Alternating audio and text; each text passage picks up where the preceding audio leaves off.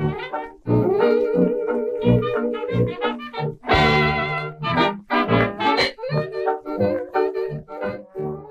everyone, welcome to another episode of Jews on Film. I'm Daniel Zana, a video editor and podcaster, filmmaker, and a Jew. As always, I'm joined by my co-host, Harry. Hi, Harry. Hey everyone, I am Harry Adensasser. As always, I'm still a Jew. And as every day passes, I get farther and farther away from being a film major, but still about a year ago. So I'll keep that on my resume. And we are excited this week to be joined by our guest, Emily. So why don't you introduce yourself, Emily? Hey guys, thanks so much for having me on the podcast. I'm Emily Alhadeff. I am a Jew also, and I live in Seattle. I am a writer, editor, a sort of Jewish journalist that can't get out of the industry. And I'm excited to be here to talk about our film. Absolutely, yeah. Like Harry teased a little bit, we are talking today about Dirty Dancing starring Jennifer Grey and Patrick Swayze. Emily, before we get too deep into the film, I kind of wanted to talk to you, going back a little bit, growing up, what was sort of your background with Jewish film? What does Jewish film mean to you growing up? You know, that's such a hard and interesting question. I sort of want to throw it back to you. Like, what is Jewish film? I'll just say that I grew up in a not super religious environment. I was part of a Reform community. I was like the token Jew in my class. And so I did not really think about films in terms of my Jewishness, but my Jewishness was very strong growing up because of that sense of isolation and marginalization and trying to fit in. So I'm kind of curious to hear from you guys what you think of what makes a Jewish film. Oh, I mean, that's the mystery of the podcast. Answer a question with a question. It's a very Jewish podcast. Totally. That's the way to do it. I mean, yeah, people have given answers, I was raised on Holocaust movies or Mel Brooks or, Ten Commandments, things like that, Fiddler on the Roof, a lot of stuff that, like, I have to admit, part of the Jewish canon I have not seen, a lot of that stuff I had not seen growing up. And so it kind of differs for everyone. And there's no wrong answer to that question for sure. I will say there were two films in my house growing up, and I don't think that my parents loved them. I'm from an interfaith house too, so I don't think my parents loved these films because they were Jewish.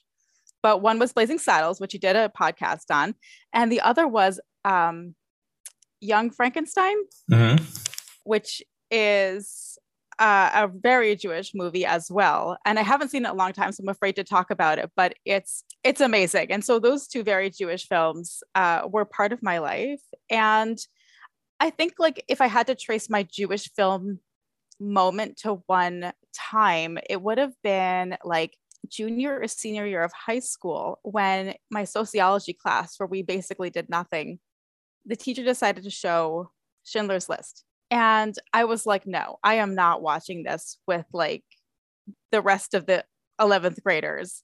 I'm the only Jew in the room. It's really awkward. I feel like there's just too much going on here. And so I rented it and watched it on my own, like all 4 hours of it, and just wanted to process that by myself. And so that sense of Jewishness really wasn't present in like our cultural, like we did the holidays and we had a very Jewish, like, we actually did Shabbat dinners almost every Friday night. I was very active in my temple. So we had a lot of Jewish culture in my home. But as far as pop culture went, it was really sort of peripheral, like, oh, that actor is a Jew. Oh, that's a very Jewish thing. But it wasn't like, oh, let's give you this Jewish culture so you appreciate it. Makes sense. And I think, going to your question, that you kind of threw back at us, just what does it mean for a film to be Jewish? I think the obvious answer is definitely, the Mel Brooks films, the Schindler's List, the things that just like sort of scream Jewishness. But one of the things that I think we've started to do on this podcast is pull out some films that, aren't necessarily Jewish and kind of view them through a Jewish lens. And, often we'll find a movie that either has a little bit of Jewishness under its core or some, Jewish actors involved. But I think watching not any movie, but a lot of movies through a Jewish lens can create a sort of Jewish film experience. And I think that's a good way to kind of transition into the film we're talking about this week, Dirty Dancing, because, that's a film that is certainly a Jewish movie. I would say definitely has Jewish characters, but isn't always so explicit with it. And I want to hear from you, Emily, why you chose this movie to discuss this week, because this was one that you had suggested to us. So what was it about Dirty Dancing that made you think of this film for our Jews on Film podcast? Where do I start? It was funny because when you guys asked me to join the show and you mentioned like a couple of movies, and I was like, oh, well, I'm going to talk about Dirty Dancing. And Daniel was like, I didn't peg that as a Jewish film. And I was like, what? I think I even responded in like all caps. Like, you did, what? yeah. how dare you? So Dirty Dancing is like the most Jewish film of all time, but it's not. And so two things. One is that this is a film that women of a certain age, maybe a wider age range than I even know, but like girls who grew up in the 80s and 90s, most of us love this movie. Mm-hmm. So this is a very female coming of age movie. It's a very female coming of age experience that we really, for some reason, related to. But it's also the later, when I first watched the first 150 times, let's say, I didn't notice anything Jewish about it, even though I was Jewish and had a strong relationship to my Judaism. I never really saw the movie as Jewish at all until I was older. And then, once in a while, you'll see like an article on like Hey Alma or The Four that's like, why such and such is the most Jewish movie of all time. And usually it's absurd. It's like, why Harry Potter is the most Jewish film of all time. And it's like, no, like that's a stretch. But Dirty Dancing really is at heart a Jewish film. And even the writer, Eleanor Bergstein, it's based on her own experiences going to the Catskills, going to these summer resorts when she was a kid and dancing with these professional dancers that were hired by the camp. And she's a Jewish woman, and she herself admits that it's a very Jewish film. And I think if the screenwriter herself says it's a Jewish film, like we can go with something here. Like it's not a total stretch. I think before we get too into it, I do want to hear from IMDb summary correspondent Harry Ottensaucer. For those who are new to the podcast, Harry reads us the IMDb synopsis of the film before we dive right in. All right. So I pulled two from IMDb this time. One is about 10 to 12 sentences long and probably gives away too much. And the one that I'm going to go with, because we don't need to spend the next 5 minutes of this podcast going through the summary, is just a 1 sentence quick one. So we're going to have to do the work of explaining some more of the movie as we go through it. But I'll give the quick summary just to get us started. So it reads, spending the summer at a Catskills resort with her family, Frances Baby Houseman falls in love with the camp's dance instructor, Johnny Castle. Wow. What a summary. Thank you, Harry. Wow, that's deep. Yeah, that's the movie. We could stop here. I think we got it. Well, before we get too far and have the time of our lives, why don't we take a quick break and we'll be right back to get into the film Dirty Dancing.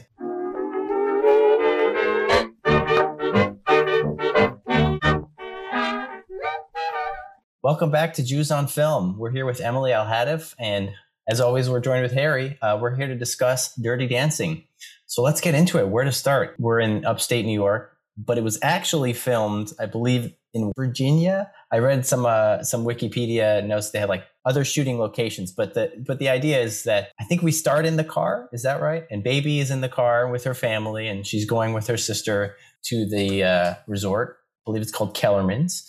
I don't understand why they're treated so specially when they get there. Like they pull up to the resort, and Mr. Kellerman, the owner of the resort, rushes to their aid and helps them out. But I couldn't quite because Baby's father, is Dr. Houseman, had saved Max Kellerman's life. Okay. And he says, if it weren't for your father, I'd be standing here dead.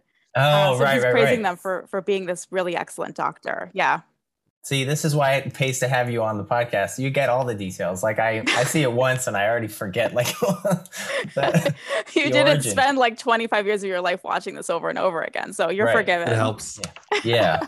Well, one thing I'll say I noticed after watching kind of through the end of the movie, it was something that I was waiting for the whole time, but never really shows up, is I think like them even using the word Jewish or Jews. I like, as much as this is such a clearly Jewish movie, and we'll go through obviously where that is, like they just never actually say explicitly that anything is Jewish. So one of the scenes that I remember in the beginning, that like I was looking for like the hints towards it. So, one of the characters who's kind of like welcoming everyone to the camp says, there's baseball for all you Sandy Koufaxes. And it's like, if you know, so like close. That's, the famous, exactly, the Jewish baseball player, and he's talking Jewish, and they talk about schlepping things. And, there's hints that I'm sure I'll point out throughout the rest of the movie, but like, they get there. There's no like, welcome to, your fellow Jews. Welcome to, this Jewish retreat. It's just, we're going to summer camp or whatever the vibe is. I wonder, like, if we take a step back, like, I wonder why that decision was made to like be so explicitly undercover Jewish as opposed to like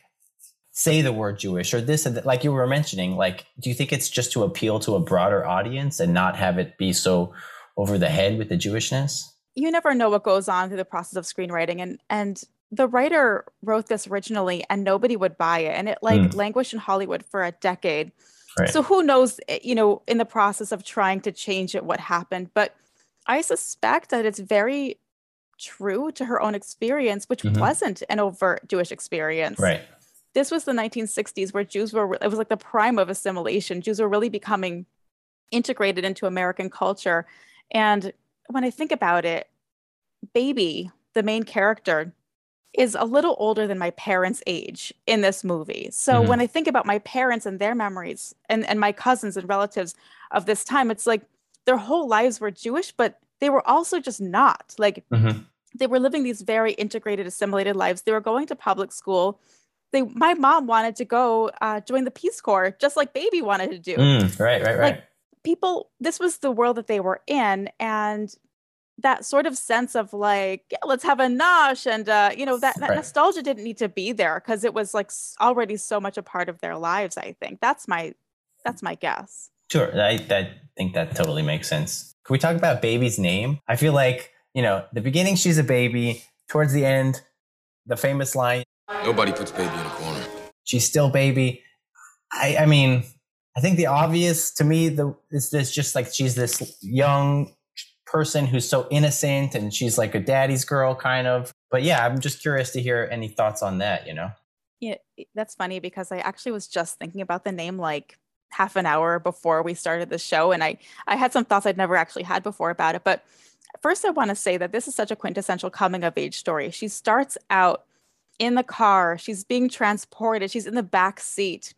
She's talking. There's like this, the only time in the movie that there's a voiceover narrative where she's like, I think it was before Kennedy got shot. And, you know, all I wanted to do was save the world. Yeah. Like all I wanted to do was to sort of save the world. And this little bubble of summer completely changes. It opens her mind and she goes over probably just a few week period becoming this totally different person. And I want to talk more about that person that she does become. Yeah. And the challenges that I think it presents for like the Jewish narrative. But at the very end, the only time we hear her name is when, after Nobody Puts Baby in a Corner, that's like the famous line that I think is the least important line of the whole film. At least less important than I carried a watermelon. But when Johnny brings her up on stage to dance, and finally they sort of come out of the closet with their relationship in a way to the entire resort, he says, this is Frances. You know, her name's not Baby, it's Frances. Oh, good. Yeah. And he kind of gives her the name. And I was thinking, no, I'm going to totally overextend a metaphor Stretches. here. That's what we do on the podcast. Don't like, that's our specialty. Yeah. As a former English major, I do this a lot. Like, do not like take this seriously. It's sort of a stupid idea. But I had this thought that it's sort of like in Jewish tradition, we don't name children right away. The boys wait 8 days before they get their name. Girls usually the first Shabbat they get their name, and before that they're just Baby or like you know, whatever, like, you know, whatever you want to call them. Right. And she, for this whole movie, is just Baby. And then in the last scene, this guy announces her name. It's not even hinted at that she has a name. Her parents, like, even when her parents get upset with her, they're not like, Frances, you know, Joan, come here. They're like, Baby, she's always Baby. Wow. And that obviously also signifies the perspective that everyone has of her, that she is the baby of the family. She's the younger sister. She's got big fancy dreams of saving the world. Like, her mother sort of berates her at the dinner table one night where she's like, can we box up these leftovers and send them to Eastern Europe or whatever, like wherever they're having a famine now. And Baby's like, oh, it's, you know, I forgot what she says, but she names like a different country. It's like, you know, you're like, that's not, but even still, you're not going to send your leftovers over there. Like, that's such a patronizing thing to say to your kid. Like, oh, she's got her big fancy dreams. Let's send the leftovers to Ethiopia, you know? But even Johnny sees her as a baby. Everybody, even Penny, I guess maybe her foil in the movie in a certain way. Yeah. Penny and Johnny they're not a couple, but they're like the couple in a way. Sure. And I think it's after, well, we can talk about some of the big moments in the film in a bit, but Penny says to Baby, just go back to your playpen, Baby. Because Baby doesn't have any life experience. Here she is, like, thrown in the ring with these people who have real problems that nice Jewish girls are not supposed to have, right?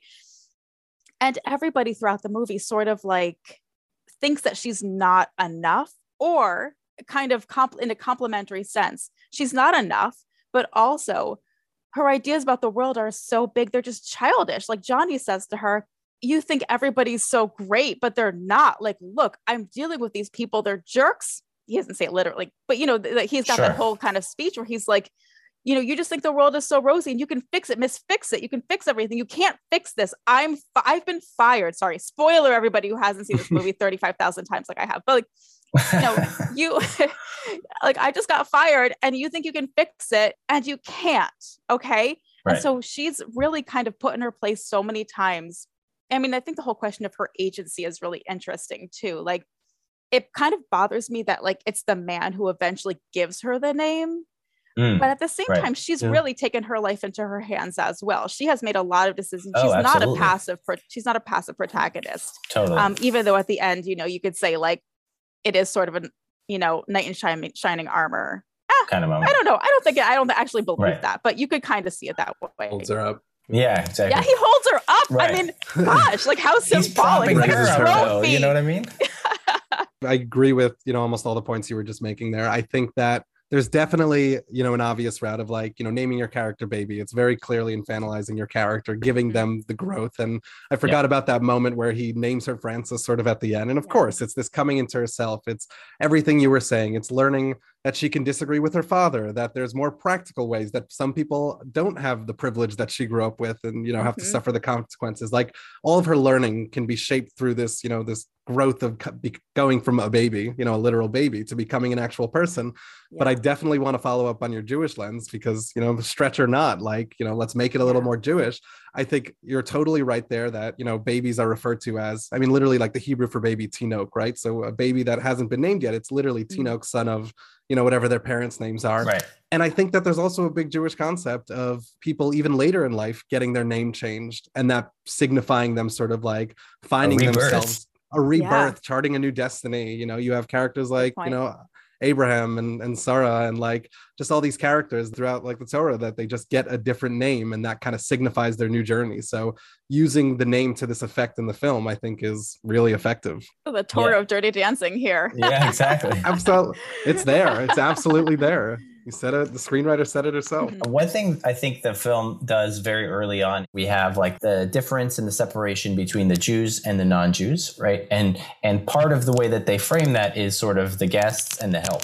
And so early on in the film, I think maybe like 10 minutes in, Mr. Kellerman is like lecturing all the different waiters and the staff. And then that's when we first see Johnny Castle come in and he gets lectured. He gets a bit of a tongue lashing. I think Johnny has some sort of line where he says, put your pickle on the table and leave the hard stuff to me. Like he's talking about he's like dressing down one of the waiters because he's like the cool guy. He walks in with his like leather jacket over his shoulders.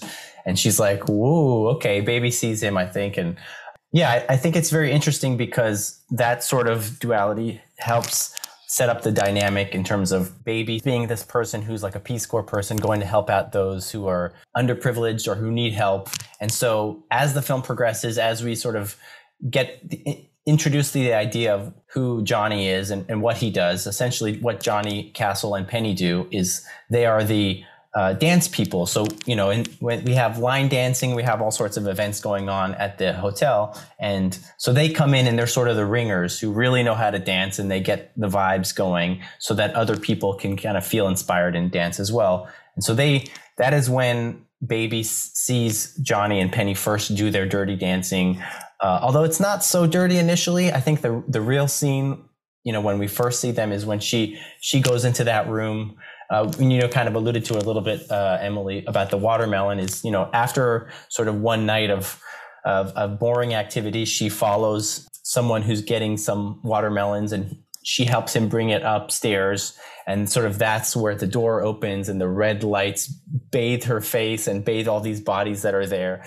Sort of an allusion to sort of sin, I think. And that's where she first sort of sees the dirty dancing going on. And that is exclusively the help and the people who are working at the resort doing their titular dirty dancing. I want to jump in on some of the duality you were talking about, because I think there's the obvious sort of cultural differences, because there's, like The Help, and a lot of the Jewish characters are a little bit more culturally conservative. They're doing this, even at the end of the film, they talk about how this whole concept of like going up to the Catskills is in its sort of like a dying, it's like a dying breed. Like, right. Mr. Kellerman's like, I don't even know how much longer this is going on. And it's built around this like conservative idea of like the sort of culture politics. And I think there's definitely, the quote unquote dirty dancing is very radical for the time and very aggressive. And I think that really is there.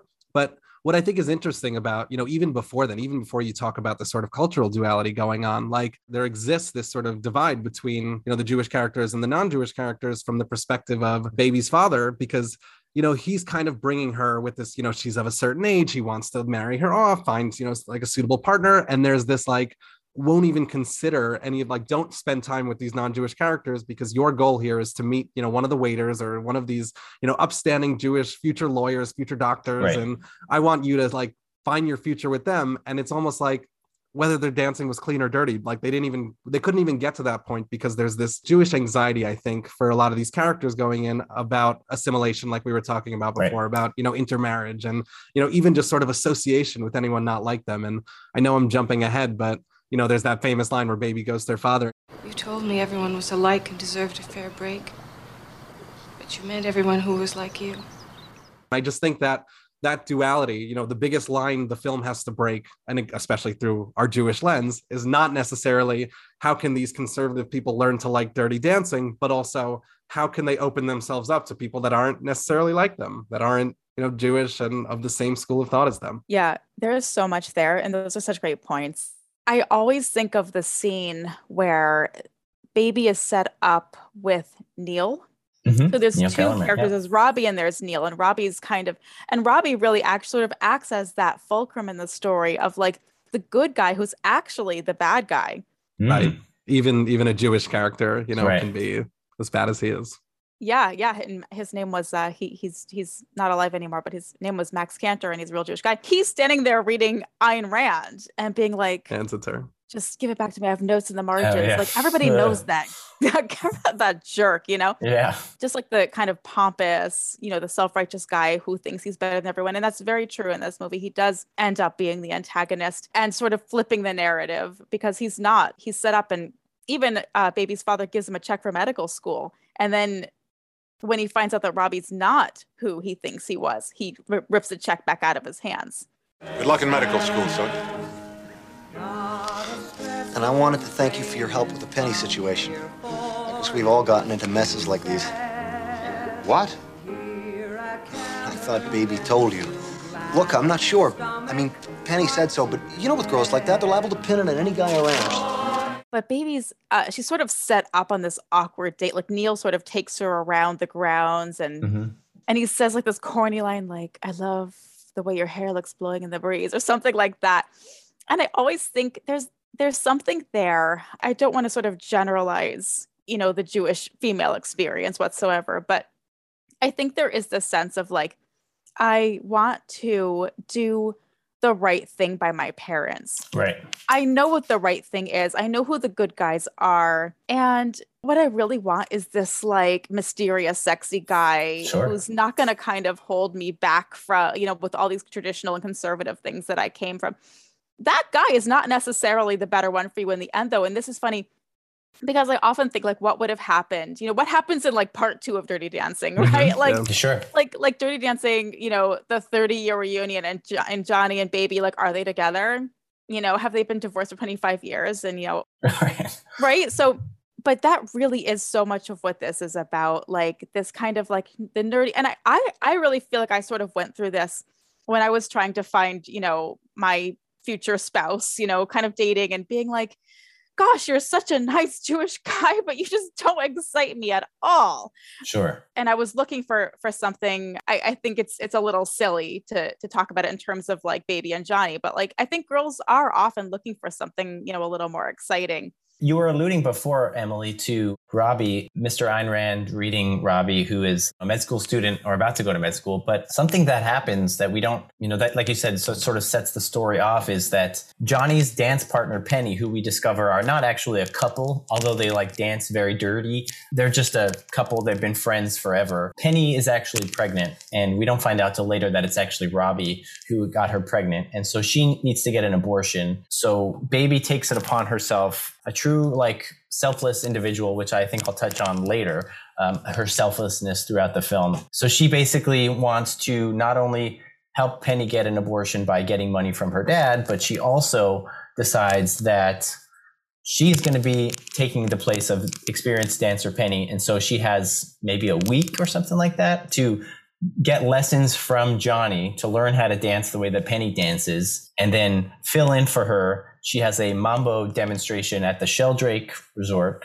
And so that is sort of when all the montages start, all the great scenes. The clothes start to come off more and more as we progress. She's dressing very conservatively and more modestly.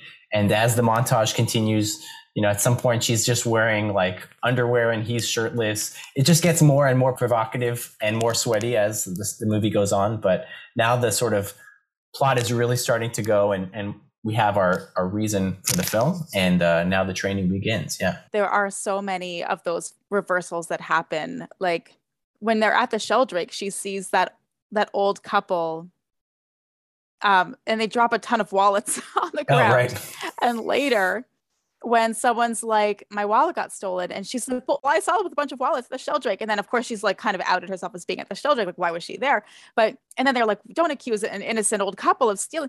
And so it's like these people who are supposed to be like the heroes end up getting shown to be the not so good ones. I definitely think that's, very clearly, I don't think I'm bringing anything new to the film by saying that's a big theme of the movie. And it's, Baby's father learning to, not judge everyone by how they are, but I wanted to work in, this felt like a good opportunity to work in another biblical allusion / stretch, because we should really make our own section for these stretches, because they're so fun and I love working them in. But I was trying to think, where's their Jewish precedent for a sort of like, in a biblical story of a non-Jewish character kind of like coming into a Jewish family's life and kind of teaching them. And, my mind instantly went to the character of Ruth.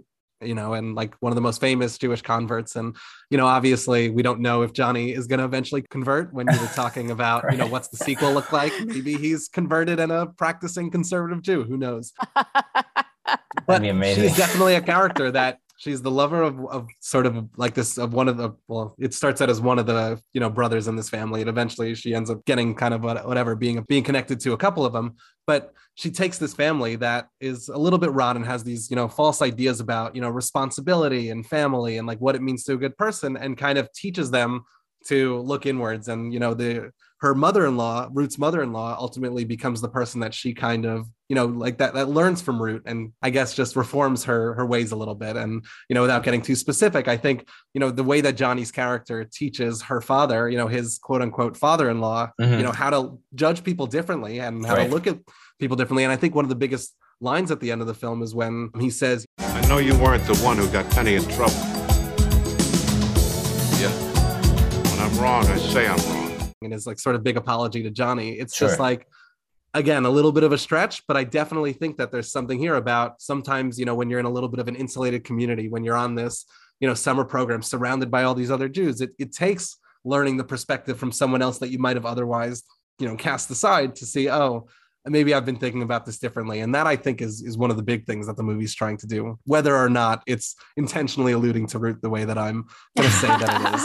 Yeah, totally. There's also just one other aspect of this that's really, I think, critical, which is this time period and the way that Judaism eventually evolves. Like, I talk a lot about how American Judaism is really its own religion, and it's very much shaped by American values of inclusion and universalism. And this is really a movie, like, if you want to talk about the Jewish values of Dirty Dancing, which we definitely do, there's so many of these things that you can pick up and be like, oh, that's so Jewish. Oh, that's so Jewish. For me, the fact that they're in this moment of assimilation, but also in this moment of Judaism in America becoming something beyond practice and culture, but actually much more about universalism.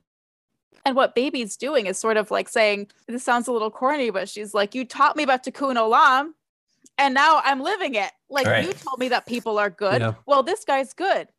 So what gives? You know, you live your Jewish values, like walk the walk, talk the talk. And I think that in a way, that's very much what American Jews have come to identify as. We could kind of dive into like the challenges around that, but just for now, for the sake of this conversation, I think that's very much an American Jewish experience of like, this religion is about finding the good in people and being or Lagoyim, being a light to the nations. And that's what I'm doing. And this is the person I love as a result. And you told me that I could do that. And now I'm doing it. And she does say they have that big speech with, on the porch, and it's like misty. And and like that point you referred to earlier. And she says, There are a lot of things about me that aren't what you thought. But if you love me, you have to love all the things about me. and he sort of gets a little teary. He's got his sunglasses up, but he looks a little teary, I think. You know, she really kind of sticks it to her father and is able to, I think, break through to him in that moment. Like, I'm living the values you gave me. You are a good man. And you taught me to live like this. And I'm living like this. So, what are you going to say to me? So she learns how to dance. Baby learns how to dance, and she is picking up the moves. And she, I love the scenes. Like I said, they get more provocative. She gets better at it. She starts out with like 2 left feet. And I love the scene where like Penny is grabbing her hips and guiding her along. And she's like stepping on his toes, and they use a little bit of humor and kind of recurring gags and things like that. And eventually she gets to the point where she's like really good. And, she has this performance. Another thing, that happens is Baby is able to, once Penny has her abortion, she has some complications. So she then runs to her dad in the middle of the night and grabs him and gets him, and he picks up his bag without any question. He's like, yeah, if Baby's waking me up at like 3 a.m, I'm going to not ask any questions and just go. And so he goes and he takes care of Penny. I think he kicks everyone out, including Johnny. He assumes that Johnny did this, but then we find out, like I said, that it was Robbie. Once again, Dad comes to the rescue. I have some thoughts on that we could definitely touch on. But just to kind of breeze through the plot, after everything kind of works out with Penny and she feels okay, and Johnny and Baby have their grand finale performance at the Sheldrake. She manages to have an awesome performance. I love there was that one moment where they were like about to do the jump, and she kind of like, she stumbled a little bit, so she kind of just like, she like played it off a little bit. I thought that was really good. Johnny comes down into the audience, runs up and down the aisle. Everyone's very excited at that point. They've been practicing this move where, Baby is lifted up and sort of arms outstretched, and Johnny catches her, and they succeed in, I think that's just how the movie ends, which is kind of a weird choice. Like, there's no sort of like closing sort of denouement.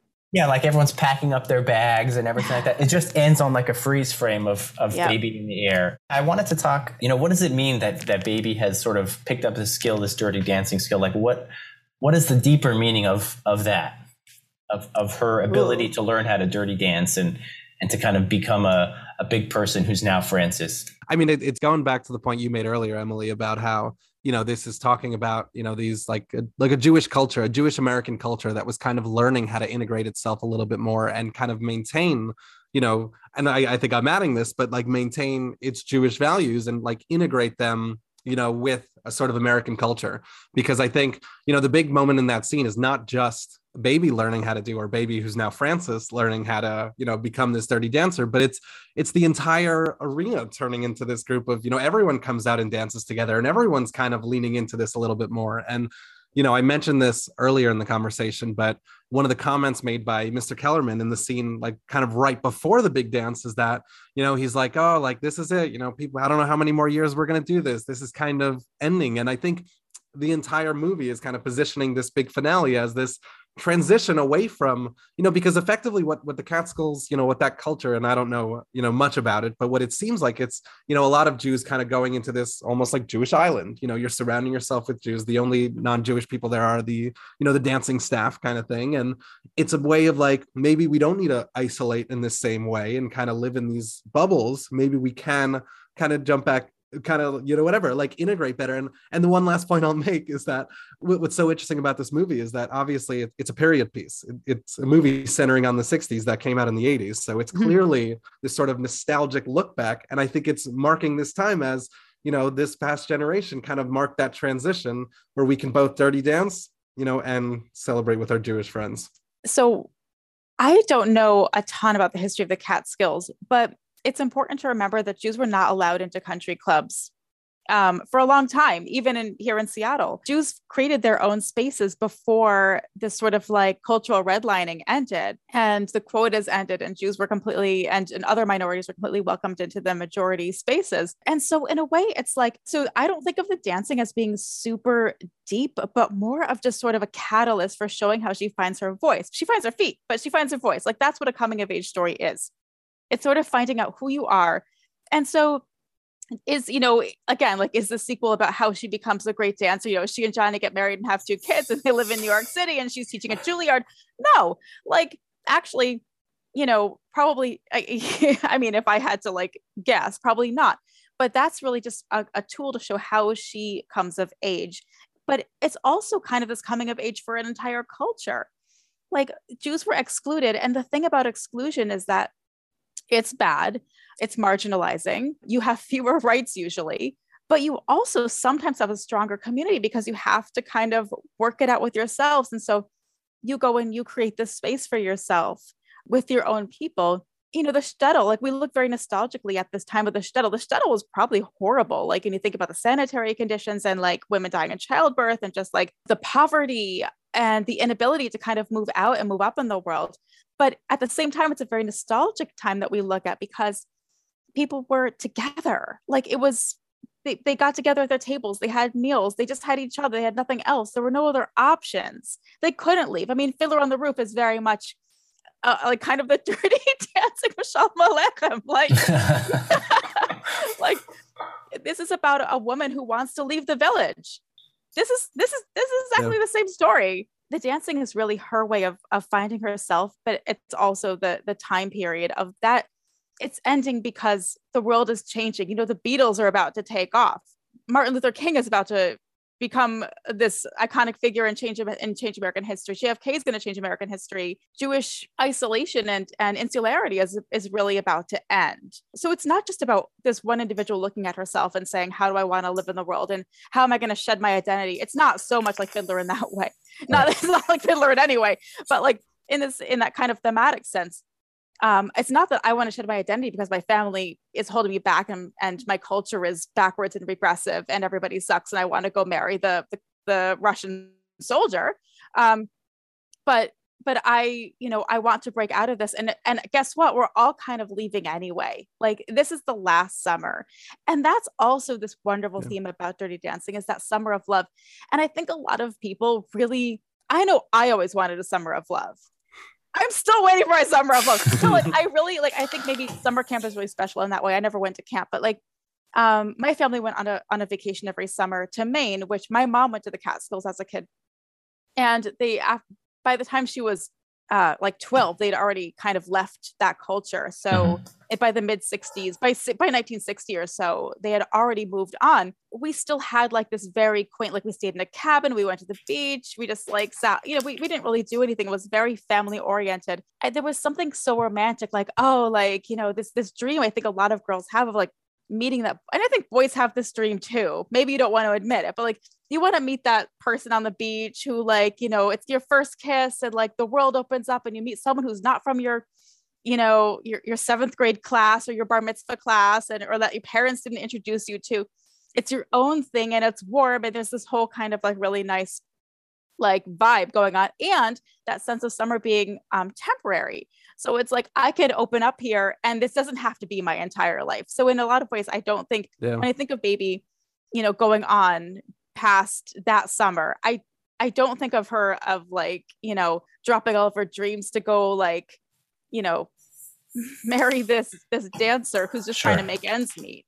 But rather that he is sort of the device, and that experience of the dancing is all about her self-revelation and her becoming a woman. I wanted to talk about, like you just mentioned something that made me think about, you said temporary, the temporary experience of the summer camp and like the idea that Penny could be pregnant and this could be more of a permanent thing as opposed to like a temporary thing. One of the ways that I feel like the film is talked about in terms of its critical reception was that its depiction of like abortion in terms of how it was sort of respectfully and honestly portrayed in the film, and as opposed to, I feel like at that time, it was.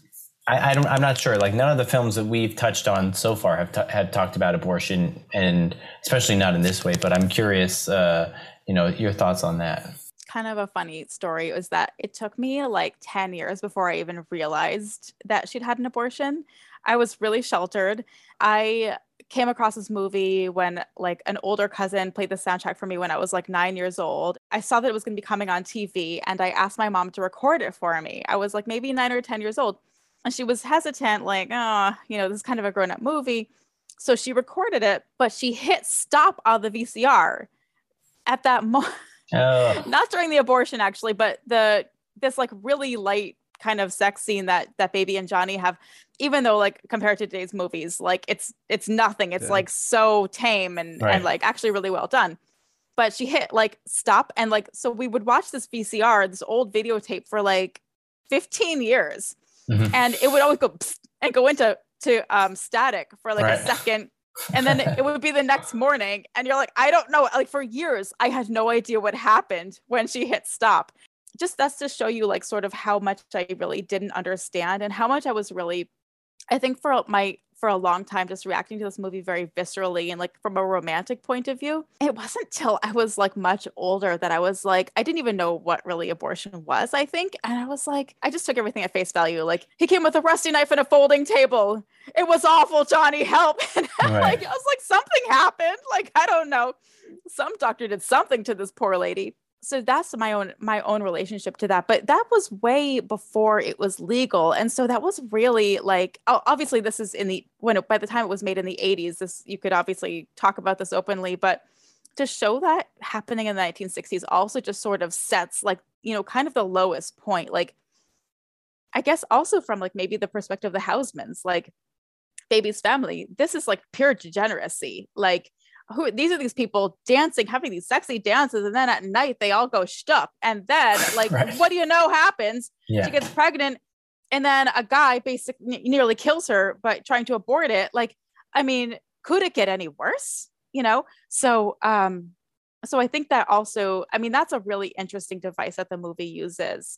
I don't think about this a lot, but that sets up, that also gives a kind of the moral framework that like, it doesn't really make so much of a judgment on abortion, but like it shows that Baby will do anything to do the right thing to save somebody's life. Like to save someone's life. It doesn't matter what they did or how bad they are or how they got into the situation. Right. Her father follows right along. I think like a lot of, we've already talked about him a lot, but like a lot of complicated Jewish characters does something opposite from what he wants because he knows what he has to do is the right thing, but what he wants is not really what's happening. Sure. So he thinks that this is all terrible, but he knows he has to save this life. And this also sets Baby up. Like that's also kind of like one of those catalysts for the movie that sets Baby off. It's sort of ridiculous that she is the one who has to dance anyway. I mean, the whole thing is very fantastical. There's like 1,000 women in that room dancing. Oh yeah. And Johnny's like, they're all busy. I'm like, what are they doing? They're dancing. Like just hanging out. I think also for, our Baby character, and we're trying to kind of shatter her innocence throughout the film. The film is exposing her on 2 points, the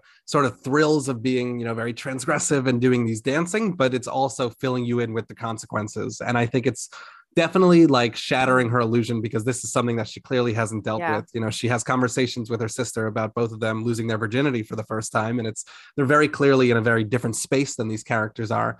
But it's also shatters the illusions about, the Jewish community when it turns out this was Robbie, and Robbie was like, where do you get off telling me what's right? But you can't just leave her. I didn't blow a summer hauling toasted bagels just to bail out some little chick who probably balled every guy in the place. A little precision, please, baby. Some people count, some people don't. Like there are people in the Jewish community who are terrible people, are dealing, in sex in this, very, sort of crude and unfair way. And it's just like, I think it's just showing us like, if this movie was just Baby being exposed to, look, there's a fun way to dance and you can defy your parents, like it's her not being a baby anymore, but then she's entering this sort of like teenage angst, like, we can fight back against our parents. And that's growth because she really is like this, father-loving child in the beginning of the movie, but it's not the same as her recognizing not only like the fun you can have being transgressive, but just sort of the weight of your actions. And, you know, that's furthered obviously when she's talking to Johnny about him like losing his job. And he's like, I don't have anything. My dad doesn't accept me for my dancing. And it's like, you know, the film really gives us all sides of what it means to mature, I think, throughout the film. It is such a morally complex film, and it's also so light and fun. Like I went through so many years of watching this every weekend with my girlfriends, not ever picking up on the moral complexity at all. Like, just wow, what a good time she's having.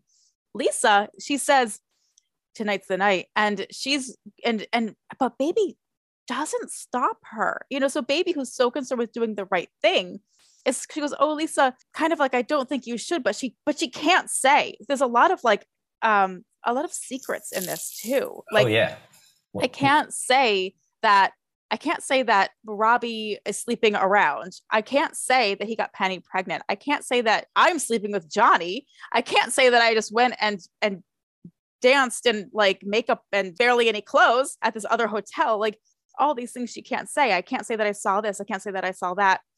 But I have to do the right thing. And that's really where I think the plot is just hurtling toward, that she eventually has to be morally honest about everything. And that when she finally does show that moral clarity and honesty, that's when she sort of exposes everything as sort of being the opposite. It's kind of a Purim story in a way. Like, what you thought was good is kind of bad, and what you thought was bad is kind of good.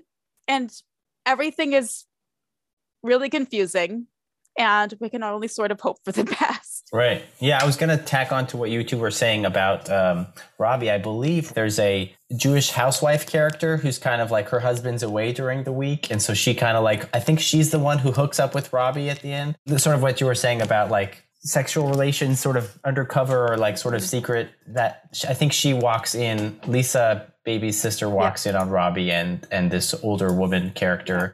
This was all a great chat. I wanted to take a quick break, and we'll then rate the film on 1 to 5 Jewish stars. So let's take a quick break, and we'll be right back.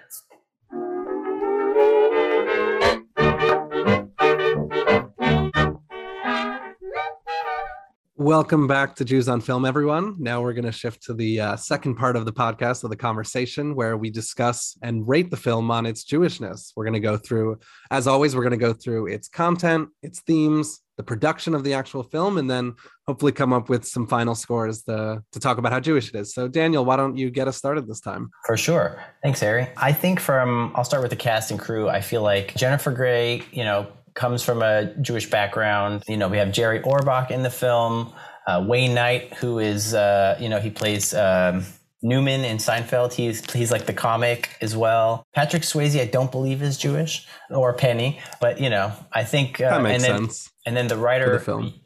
Yeah, totally.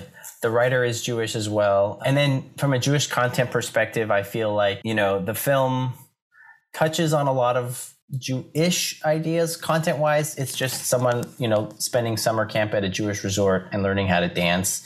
So it's not like so Jewish in that way. Like there's subtle Jewish references, like you guys mentioned, you know, Sandy Koufax and Noshing, and if you know, the last names and all that kind of stuff. And it takes place in the Catskills, a very Jewish location. Thematically, I feel like to me is the strongest area. You know, her selflessness, her dad's selflessness, the way that they are, like you said, Emily, pikuach nefesh, saving someone's life, or tikkun olam, fixing the world, or being a or lagoyim, all the things you said. I feel like that is to me where the film sort of excels Jewishly, thematically. So overall, I probably have to say like 4 out of 5 Jewish stars. Yeah. Emily, how about yourself? I think I agree with you.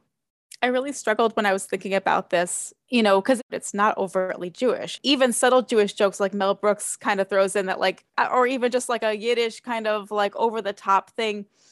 It's none of that's really there. It's funny because I was also looking up some articles like where Jewish writers talk about Dirty Dancing as a Jewish film, and I didn't even find them very convincing. Yeah, it's subtle. It's really the subtext of the film. It's the entire setting of the film that's Jewish. If you're not Jewish and you watch this, you can completely miss all of that.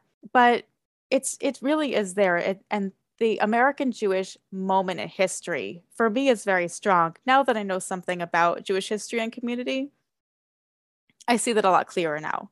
So how do you think you would rate it on 1 to 5 Jewish stars? Oh gosh. Using like cast and crew, content, and themes as your sort of rubric. Somewhere between a 3 and a 4, honestly. Because again, like I mean, go ahead and go back to like what is a Jewish film, but like you could watch this and just get a completely different message. You could watch this. I don't know what it's like to be, I don't know, maybe Latino, but be like, oh my gosh, this totally reminds me of like my childhood. I mean, who knows? Like maybe a lot of other cultures would relate to this from their own parents or grandparents' generation and their shift as they become more integrated into like the mainstream American society as an immigrant group or whatever. Definitely not below a 3. I think it's very strong. Maybe like a 3.5. I would give 3.5 stars. Okay. I mean, I feel even though I did say it was the most Jewish movie of all time, I still do believe that. But like on the empirical kind of scientific analysis, right? I think the rating is closer to like between a 3 and a 4. Okay. Yeah. I mean, I feel like there's some sort of universality of the film, but also a specificity that, you know, with the Jewish lens, you're able to see things. You have like sort of, it's like UV light or something, like certain angles or aspects of the film kind of come out when you shine that Jewish light on it. Harry, last but not least, no pressure. What did you think about the film? Oh no, here I come. I'm going to change things up a little bit. I'll tell you, you know, one of the feedback I got, some people, you know, we have a lot of friends and family who've been listening to the podcast for the first couple of episodes. Thank you to all you fans. And some of the feedback I got is, you know, sometimes we don't disagree enough. And, you know, I find it hard to disagree with you, Daniel. I love a lot of the points you make. We always have great guests. You know, Emily, you're part of that list now of great guests it's hard to disagree with, but I think I'm going to come in hard on this one. Yes. I like the point that you said, Emily, about the subtext, that this film is like, the subtext of this film is so clearly Jewish. You know, talking about the production of it, you mentioned that, you know, the writer of the film, Eleanor Bergstein, is Jewish and clearly wrote that into the subtext for sure. Like it is there. I think everything we mentioned in this discussion, maybe some of the stretches were a little too stretchy, but beyond that, I definitely think there's a Jewishness. The cast is Jewish, and this is a story about a Jewish family doing a very Jewish thing, going to the Catskills and, you know, feeling some anxiety over like Jewish assimilation or Jewish, you know, intermarriage. And I think it's so clearly there, except it's not clearly there because it's totally subtext. And but you know, you're not the first person to tell us like Dirty Dancing is the most Jewish movie ever. And we've heard that from other guests. And I've heard that in conversations with people like, do you remember this movie? Oh yeah, it is so Jewish. But you know, like you were saying, reading reviews and stuff, I've heard about this movie. I had never seen it, but as someone who, you know, enjoys film, I've heard about this movie a ton of times, and it is not remembered as a Jewish film, you know, not in the way that like Blazing Saddles, let's just say, is like everyone knows that's a Jewish film, even as it's also a Western, even as it's all these other things. No one talks about Dirty Dancing like a Jewish film, and it's moments, and I agree with you that nobody puts baby in the corner is a funny line because it doesn't really mean much to the rest of the movie, and it kind of comes out of nowhere. Like, what does that mean to be in the corner? Like, I guess she was sidelined in that scene and she happened to be standing in a corner of the room, but like so random. It's so random. Yeah. And when people talk about the dancing and when people talk about the sort of cultural liberation and her learning to dance and, you know, like back, you know, pushing back against this cultural society, like that is all there, but it's just it kind of exists outside the Jewishness. And I think from the Jews that we talk to that have a personal relationship with this movie and its Jewishness, and through our lens, you know, I would give it a 4 out of 5, a 4.5 out of 5. But the movie kind of exists without being Jewish, and it doesn't even use the word like Jews, Jewishness. Sure. You know, there's the word rabbis thrown around once I caught, but you know, I don't know. I think it's there and I won't deny it. I'm not going to pretend like we didn't just uncover a lot of Jewishness in the movie. But I think the movie at itself is just not presenting itself as a Jewish film. It's not explicitly Jewish. You can absolutely watch this movie front to end and not even catch the Jewishness if you weren't, you know, watching it through that lens. So, but that's so Jewish. Right. I love that. There's something sort of meta and just like under the surface about, you know, slipping in that sort of subtext of Jewishness. But I'm going to give it, I'm not going to go so far down, but I'm going to say 2 out of 5 Jewish stars. Okay. So there's that heel turn. There it is. It's not more Jewish than not, you know, it won't cross the 2.5, 3 line, but it's not absent. Obviously there's some Jewishness here. Obviously the Catskills, we talked about Sandy Koufax, but it's not really a Jewish film, you know, ultimately. No, I hear that. I mean, I hear the arguments for both, and I can certainly see like how one could see it as a Jewish movie and also not a Jewish movie that has Jewish undertones. I have to push back on one thing though. Like, have you guys ever been talking to somebody who you didn't know and you mentioned that you're Jewish and they're like, oh, I didn't know you were Jewish? Has that happened to you guys? Because you don't have like super Jewish like it's I think all of us have names that can like. I'm bearded and I have glasses. It's kind of like I have a very Semitic look. I have maybe passed in the past. Yes. You have? Right. Okay. Yeah. And I mean, my maiden name is Keeler, and I could totally get by without anybody knowing I was Jewish. And but then you tell them that you're Jewish, and then they go, "Oh, yeah, that makes sense." And you're kind of like, why? What? Like, what are you talking about? Like, should I be offended? Should I be flattered? And I feel like this movie is like that too. It's like, it's not Jewish, but then you're like, then you point out, you think about it, and then you're like, oh, that makes sense, right? It's like sort of that Kaiser Soze moment of like from Usual Suspects, where like you or Fight Club with the Tyler Durden reveal, but you have those like flashback moments, and you're like, oh my god, yeah totally.